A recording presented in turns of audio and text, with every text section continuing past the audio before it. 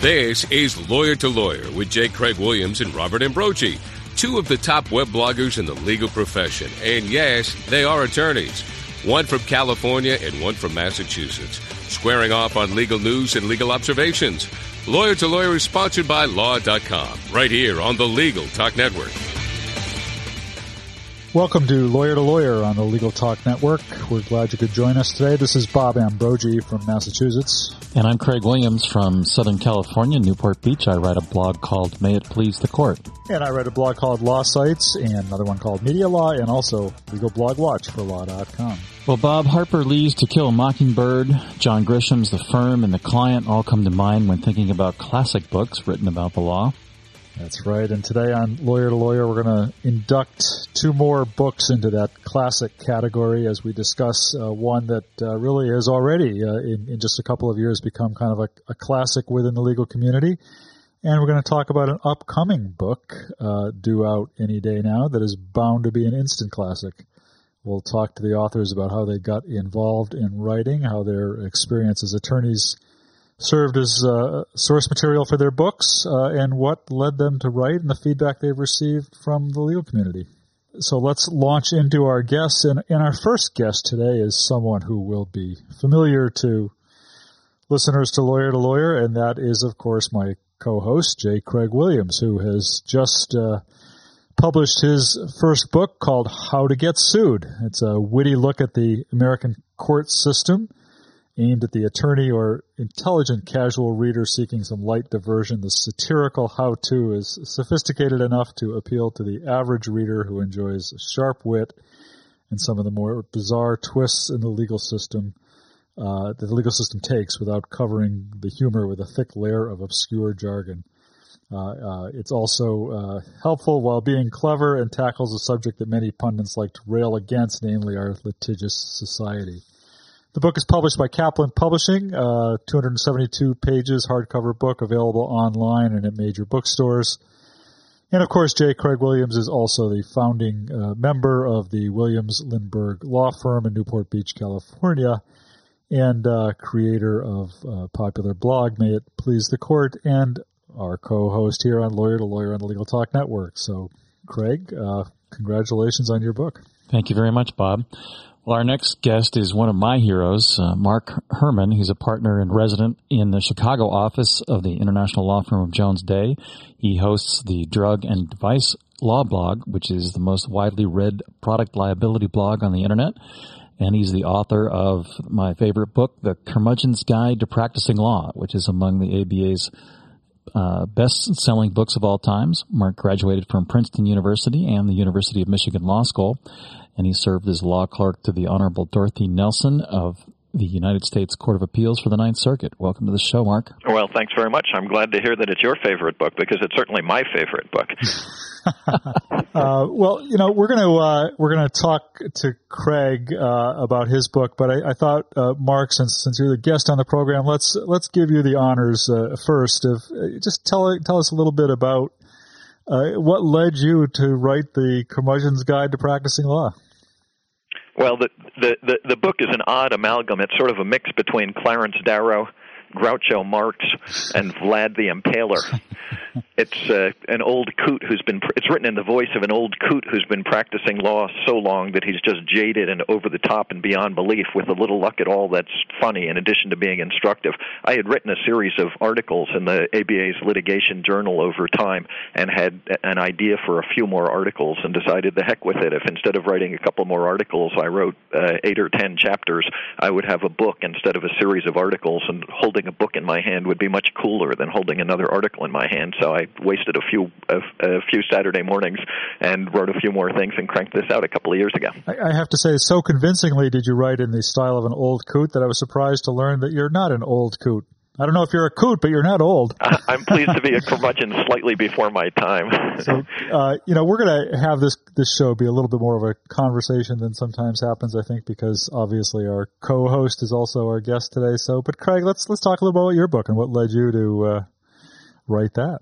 Well, I'd gotten somewhat enamored with the almost but not quite Darwin Award winners. the people who just came short of killing themselves as a consequence of their kind of silly activities and some kind of not really thinking about what they were doing. And it seemed, as I was writing my blog, I'd find some of these stories as I searched the internet for legal things to write about. And they all involved some version of the law, but they just tickled me. And I thought if they interest me, they might interest my readers. So I wrote a few of them. And I have a very sarcastic and satirical sense of humor, I think like most lawyers do, and somewhat cynical. So it kind of became a self-fulfilling prophecy like Mark. I wrote a few posts and then wrote a few more and created a book proposal, sent it out to agents and sent it out to publishers over the course of a couple of years. And, of course, no one thought that I knew what I was doing writing, so I got nothing but pink slips thanking me very much for my submissions and turning them down. And then all of a sudden last year in November, I got an email from Kaplan Publishing asking me if I had any interest in writing a book based on some of the stuff that was in my blog. It's interesting that your book, to some extent, grew out of your blog. Mark, correct me if I'm wrong, but I think you did your book writing before you started blogging, or around the same time. My book was out before. In fact, it was a reaction to my book that led me to blog. That is, I saw some online reviews of the book, and they had very little immediate reaction on, or print media reviews of the book had very little effect on sales. But then I saw online reviews of the book that led to an immediate increase in sales. And it became obvious to me that the blogosphere is a pretty potent tool in a bunch of ways, and I was missing a trick. So having seen what the blogosphere did to sales of the book, I decided to launch my blog afterwards, sort of as a result of the reaction I saw to the book. Well, your blog's certainly taken off as a consequence, Mark. Oh, both of these experiences have been new and interesting and sort of refreshing because it's so far removed from the day-to-day life of a practicing lawyer. But it's kind of odd that somebody came to you. You couldn't pitch the book, but the blog pitched the book, huh? That's exactly right. Yeah, it was surprising to me that I couldn't get a taker for all of the agents, and I borrowed some lists from many friends that I knew that had published books, and none of them worked. But they came to me, surprisingly. I had sort of a similar backwards experience. That is, my book is published by ABA Publishing, and I urged them to try to get it reviewed in the ABA Journal, thinking that would be a good place for a book review. The publisher said it's completely impossible to have an ABA Publications book reviewed in the ABA Journal because the journal is separate from the ABA and doesn't want to carry its water. And within a year, I got a call from somebody at the ABA Journal saying, "Hey, we've seen all these things out there about your book, and we would like to do a profile of it." So although I couldn't convince them through the back door to do it after the book was out there and around, they decided on their own that they wanted to review it just on its own merits. It's funny because I had a book out a few years ago that was essentially a guide to legal websites, and it was when I did the first edition of that book that prompted me to start blogging, because one of the problems with doing a book about the web is that, of course, it's out of date almost as soon as you publish it. And I wanted a way to be able to keep the content fresh and keep readers up to date with what was happening. And so it was my book that directly led me to start blogging. Yeah, but a book is at least nice that you can hold it in your hands and you know that it's finished, unlike the blog, which is relentless and mind-numbing and requires that constant attention. Well, that's true. And you can show it to your friends and family and impress them. The blog just doesn't do that. Yeah, I actually had a couple of invitations, people who were going to do it as an e-book or an online book, and I turned them down for exactly that reason, which is I understand e-books and online books are the new thing, but I really wanted to hold it in my hands. So, Craig, there was I understand that there's somewhat of a little story that relates to how you developed your writing skills early on, something to do with an editor's red pen. Is that something you can share with us? When I first graduated from college, I graduated with a degree in communication arts, radio, TV, film, journalism. So I thought I was a fairly good writer. And my first job out of law school was working for the Chesapeake Potomac Telephone Company, at that point a subdivision of AT&T. And I was in the public relations department. And I had as a boss Kathleen O'Keefe Petty, who was a very statuesque white-haired woman who had been in the industry from the time that she had graduated from high school. She'd been a newspaper writer and a newspaper editor and had worked her way up the ranks and was a revered writer. And I thought, great, she's going to love my work. And the young, idealistic kid that I was thought that I would just impress the daylights out of her with my newfound knowledge from the university. And I submitted my first work to her, and she called me into her office, and I looked at the work that I'd done, and it was just dripping in blood. It was just completely ripped up with her red ink pen. And I carried the paper back to my office, and I swear that the ink dripped off it on the floor as I walked back to my office. There was so much red on it. And I really did not understand how to write in her style, or for that matter in a newspaper style, because I was writing a house organ, an internal newspaper for the phone company. And my first of many lessons in writing, but as a consequence of that, whenever I correct now, I can't think of how long ago that was, but probably 25, 30 years ago, I now correct only in blue pen. I absolutely refuse to correct in red pen because of that experience. Of course, Mark, your book starts out, the very first chapter of your book is How to Write, a Memorandum from a Curmudgeon. Talk a little bit about why you decided to start out with the topic of writing for young associates. Well, I wanted a chapter that would introduce people quickly to the authorial voice of the curmudgeon, and that short chapter about legal writing sort of gets you there pretty quickly, so you understand the voice that it is who you're going to be hearing from over the next 100-some pages. But what's funny is, as Craig just said, I don't believe for a minute that you can learn good legal writing from a book. That is, the only way you learn good writing is by being edited and by practice, doing it over and over again and being edited by people. I think it's basically inconceivable that you could read a book about legal writing and thus become a good legal writer. So it's a little odd when you hold that belief to have written a book that in part is a how-to book about legal writing. Well, it's a little bit like there's a little hint of the elements of style in this. We mentioned in the introduction this has been one of the most popular books that the ABA has published. Talk a little bit about the reaction that you've had and the response that you've had from people who've read the book. I'd say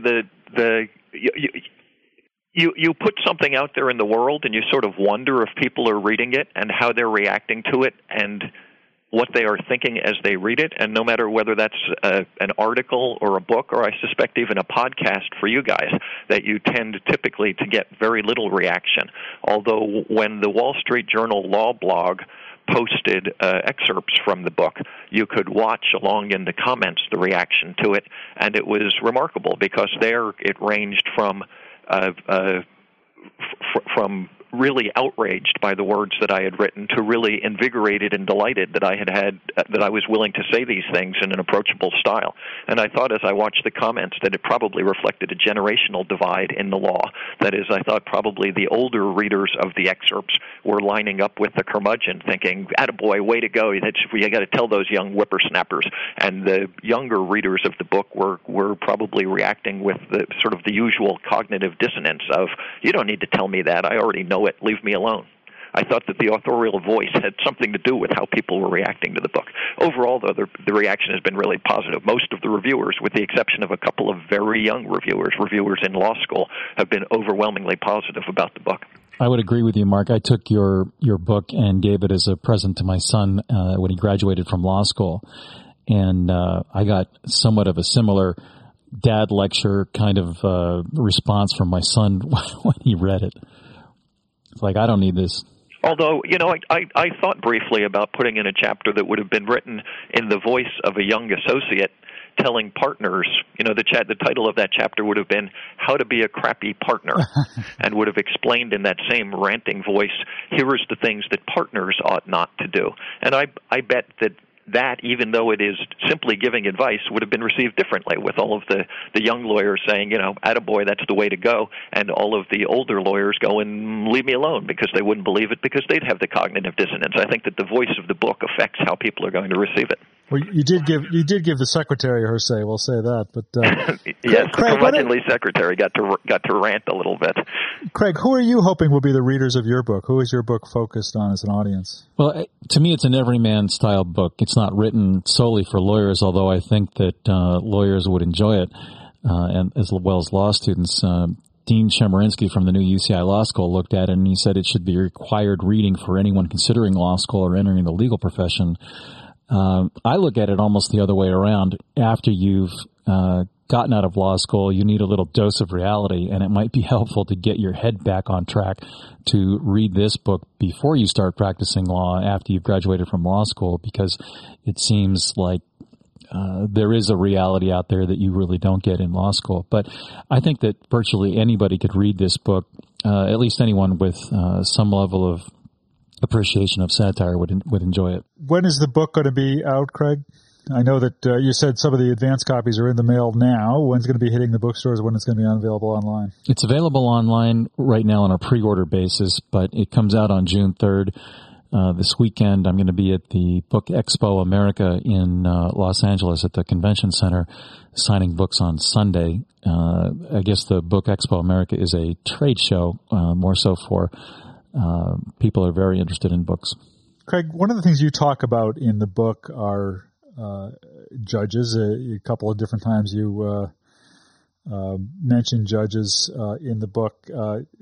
Do you think talk about lawyers and judges and how those play into what you're writing about? Well, there's a chapter at the end of the book called Tell It to the Judge, and there's a series of vignettes about things that people have done trying to get out of various predicaments that they get put into. But there's one of my favorite opinions from a judge is at the very end of the book, and I actually quoted the opinion in the appendix word for word. It is a motion to compel an invitation to lunch. And it was granted by the judge, and it was written in such a classic style that I thought that it really ought to be there for lawyers because, and Mark points it out in his book, that there's a lack of civility in the profession sometimes. And to me, that's a way of, actually, Mark, it's a tip of the hat to you, because I thought about it when I was writing it. But this motion to compel an acceptance of a lunch invitation was written so well by the judge that it's stuck in there, and there's a whole other series of judges' stories that are there. One of my more favorite ones is actually an old one from the 60s where someone sued the United States government alleging, or actually was the state of New Jersey alleging that someone had pointed a laser beam into his eye and reprogrammed his brain. And the judge wrote that he thought that it was an improper forum in federal court for it, that it really should have been something that was brought before the FCC, since they're the ones that regulate laser beams. And in any event, why didn't the guy just do the same thing that gasoline trucks do with grounding themselves when they're fueling? All he had to do was just attach some paper clips to the back of his cuff on his trousers and drag it on the ground, and he would have grounded himself, and the laser beam would have never had any effect. Well, Craig, you know this drill, but we're going to take a short break, and in a few minutes we'll be back to talk more about the Curmudgeon's Guide to Practicing Law and about how to get sued. Lawyer to Lawyer is produced by the Legal Talk Network and a staff of broadcast professionals. If you have an idea for a topic or a show, we want to hear from you. Go to LegalTalkNetwork.com and send us an email. Check out our Lawyer to Lawyer host blogs. J. Craig Williams' blog at mayitpleasethecourt.com. Likewise, Robert Ambrogi's blog at LegalLine.com for daily legal observations, perspective, and, of course, a healthy dose of humor and wit.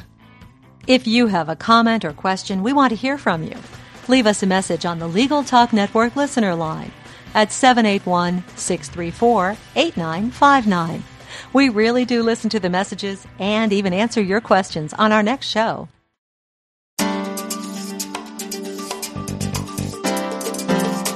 A video settlement documentary can be the most powerful and persuasive way to bring about a speedy settlement in your client's case. The Boston Media Group has a staff of television professionals with 20 years experience writing and producing compelling stories just like the ones you've seen on 60 Minutes or Dateline. We put a human face on the lawsuit with compelling interviews, dramatizations, and visual presentations of the fact. Think of it as a video opening argument that will compel the attorneys on the other side to settle. Call us for a consult at 800-317-5221.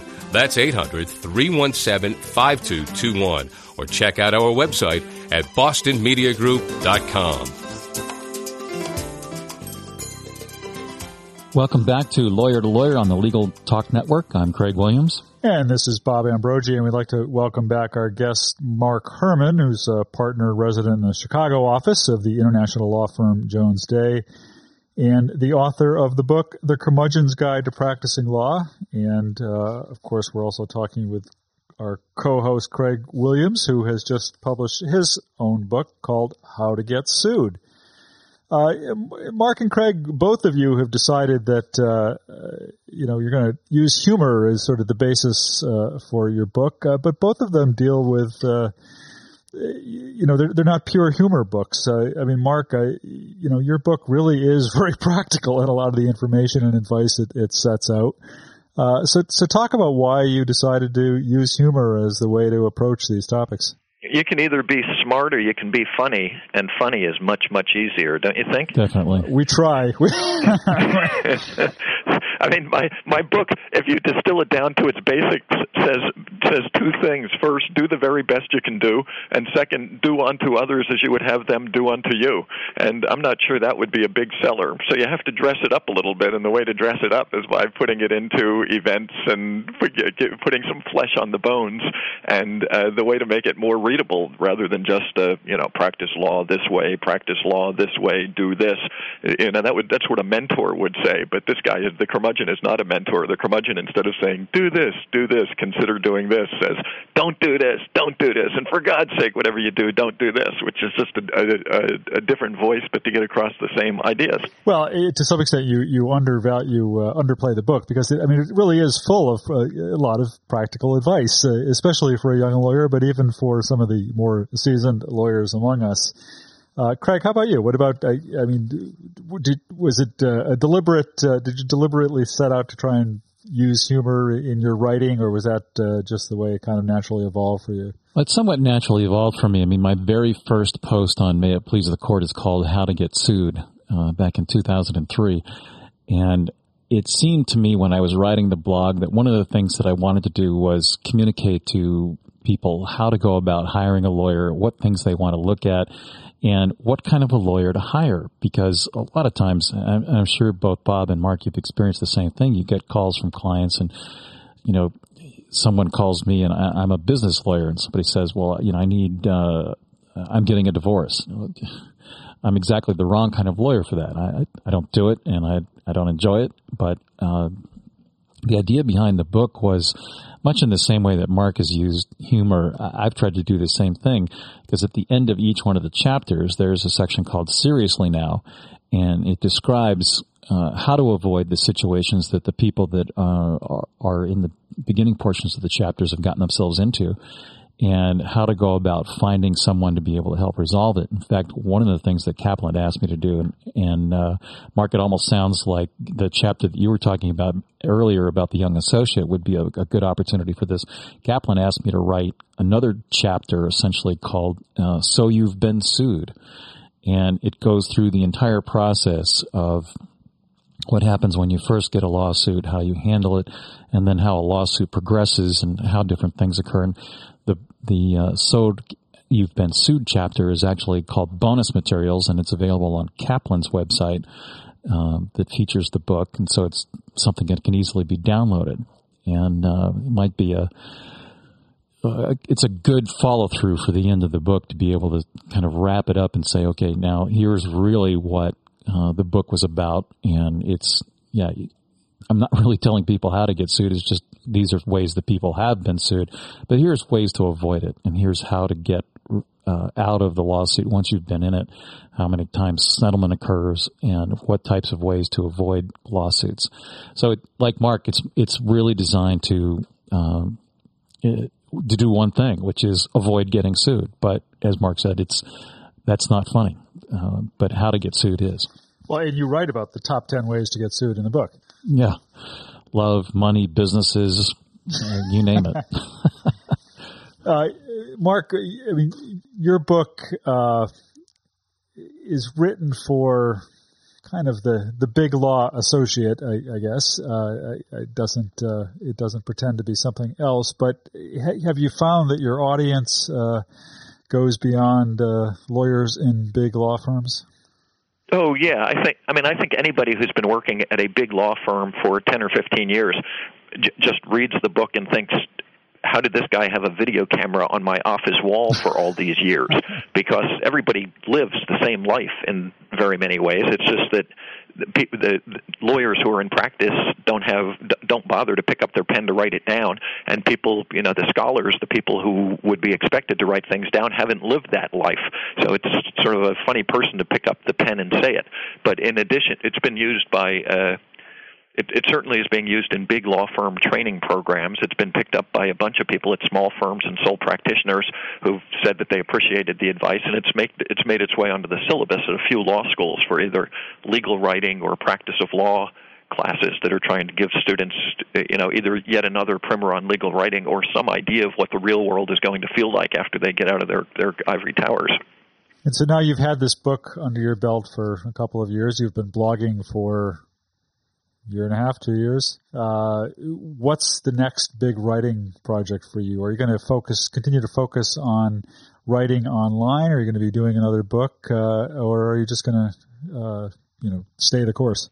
Well, I have a couple of law review articles that are coming out. I mean, real serious academic stuff that's going to be coming out over the course of the next 6 months. One in the Tulane Law Review on multi-district litigation practice, and one in Pittsburgh on the interplay between class actions and the Internet. But I must say that I don't feel like I have another book easily in me, and in particular to write a book at the same time that you're blogging. Craig, my hat is off to you that you managed to do that, because I find the blog to be a relentless consumer of spare time. It is that. And for that matter, this is actually your second book. I mean, you've actually written a more scholarly, is that the right word, a book, or at least a practical book on I think it's called Statewide Coordinated Proceedings, State Court Analogs to the Federal MDL Process. My first book was meant to sit unread on law library shelves for 3 and 5 years at a pop until some young associate discovered it at 2 a.m, pulled it off and said, "Oh, thank goodness somebody wrote this book. It's exactly what I need," and blew the dust off it, used it for a research project, and put it back on the library shelves. So I thought that was a worthwhile contribution to the literature, but not one that was going to be passed hand to hand with readers saying, "Hey, this is pretty cool, look at this, it'll make you laugh." It's a little more satisfying to have written one that you feel might get a little more play. Craig, I understand you have a connection to a famous popular writer, Sidney Sheldon. Can you tell us a little bit about that? Well, he is, his wife, Alexandra, serves on a charity board that I serve on out in Palm Desert, the Bighorn Institute, and as I've been on it for a long time. I've gotten to know her, and before he died, Sidney, and been invited to a couple of events where he was honored. And I took one of those opportunities to get some advice from him about writing and talking with him about book contracts and negotiating. And it was interesting, his advice. After all of those years, he said, you need to get the best deal you can right up in the front, because the book contract that I have now is the same book contract I had for my first book contract. So despite all of his success, his publisher never changed the terms of his contract. He could have used a lawyer, huh? Well, he had some very good lawyers, apparently, but I guess he was satisfied with it and obviously made a very good living for as many books as he published. Well, we're getting near the end of our time. I thought maybe as we're closing this discussion, I could ask each of you to follow the theme that you just raised, which is to tell aspiring writers among our listeners out there what advice you might have for them getting started in book writing. Mark, let's start with you. I think my main reaction is just do it. If you think that you can do it and you have an idea and you can make it happen, just tell yourself you're going to get yourself over the finish line and do it. Because if you wait for forever before you put pen to paper or start typing at a computer, it will never happen. So you have to set a finish line for yourself and say, I'm going to do it, I'm going to start now, it will be finished in the following period of time, and it will be out there. And at least for me, by changing it from sort of a long-term concept into a short-term goal, this is what you must achieve, it made it happen. And I will say that holding the thing in your hands is pretty cool. It's a real joy to finally see it when it comes out in its finished form. Craig, what's your advice for aspiring writers? I'd echo what Mark said and expand on it just a bit, but I completely agree. I mean, we all as lawyers have heard many people say, well, I could have been a lawyer, and, we think quietly in our minds, well, go to law school and see what it's really like. And I've started to hear some of the same thing. Well, I could have written a book, and I agreed completely with Mark. Sit down, write it, and get it out.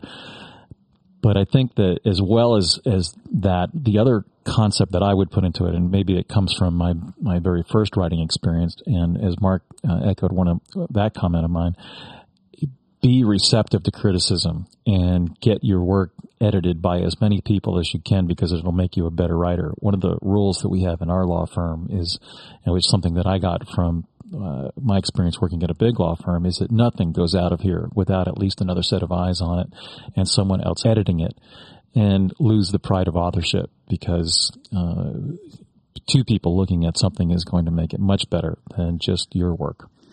Well, and of course, anybody who's ever worked in newspapers knows that rule well. Nothing goes out without at least another set of eyes looking at it, and pride of authorship is a good thing to leave by the wayside sometimes.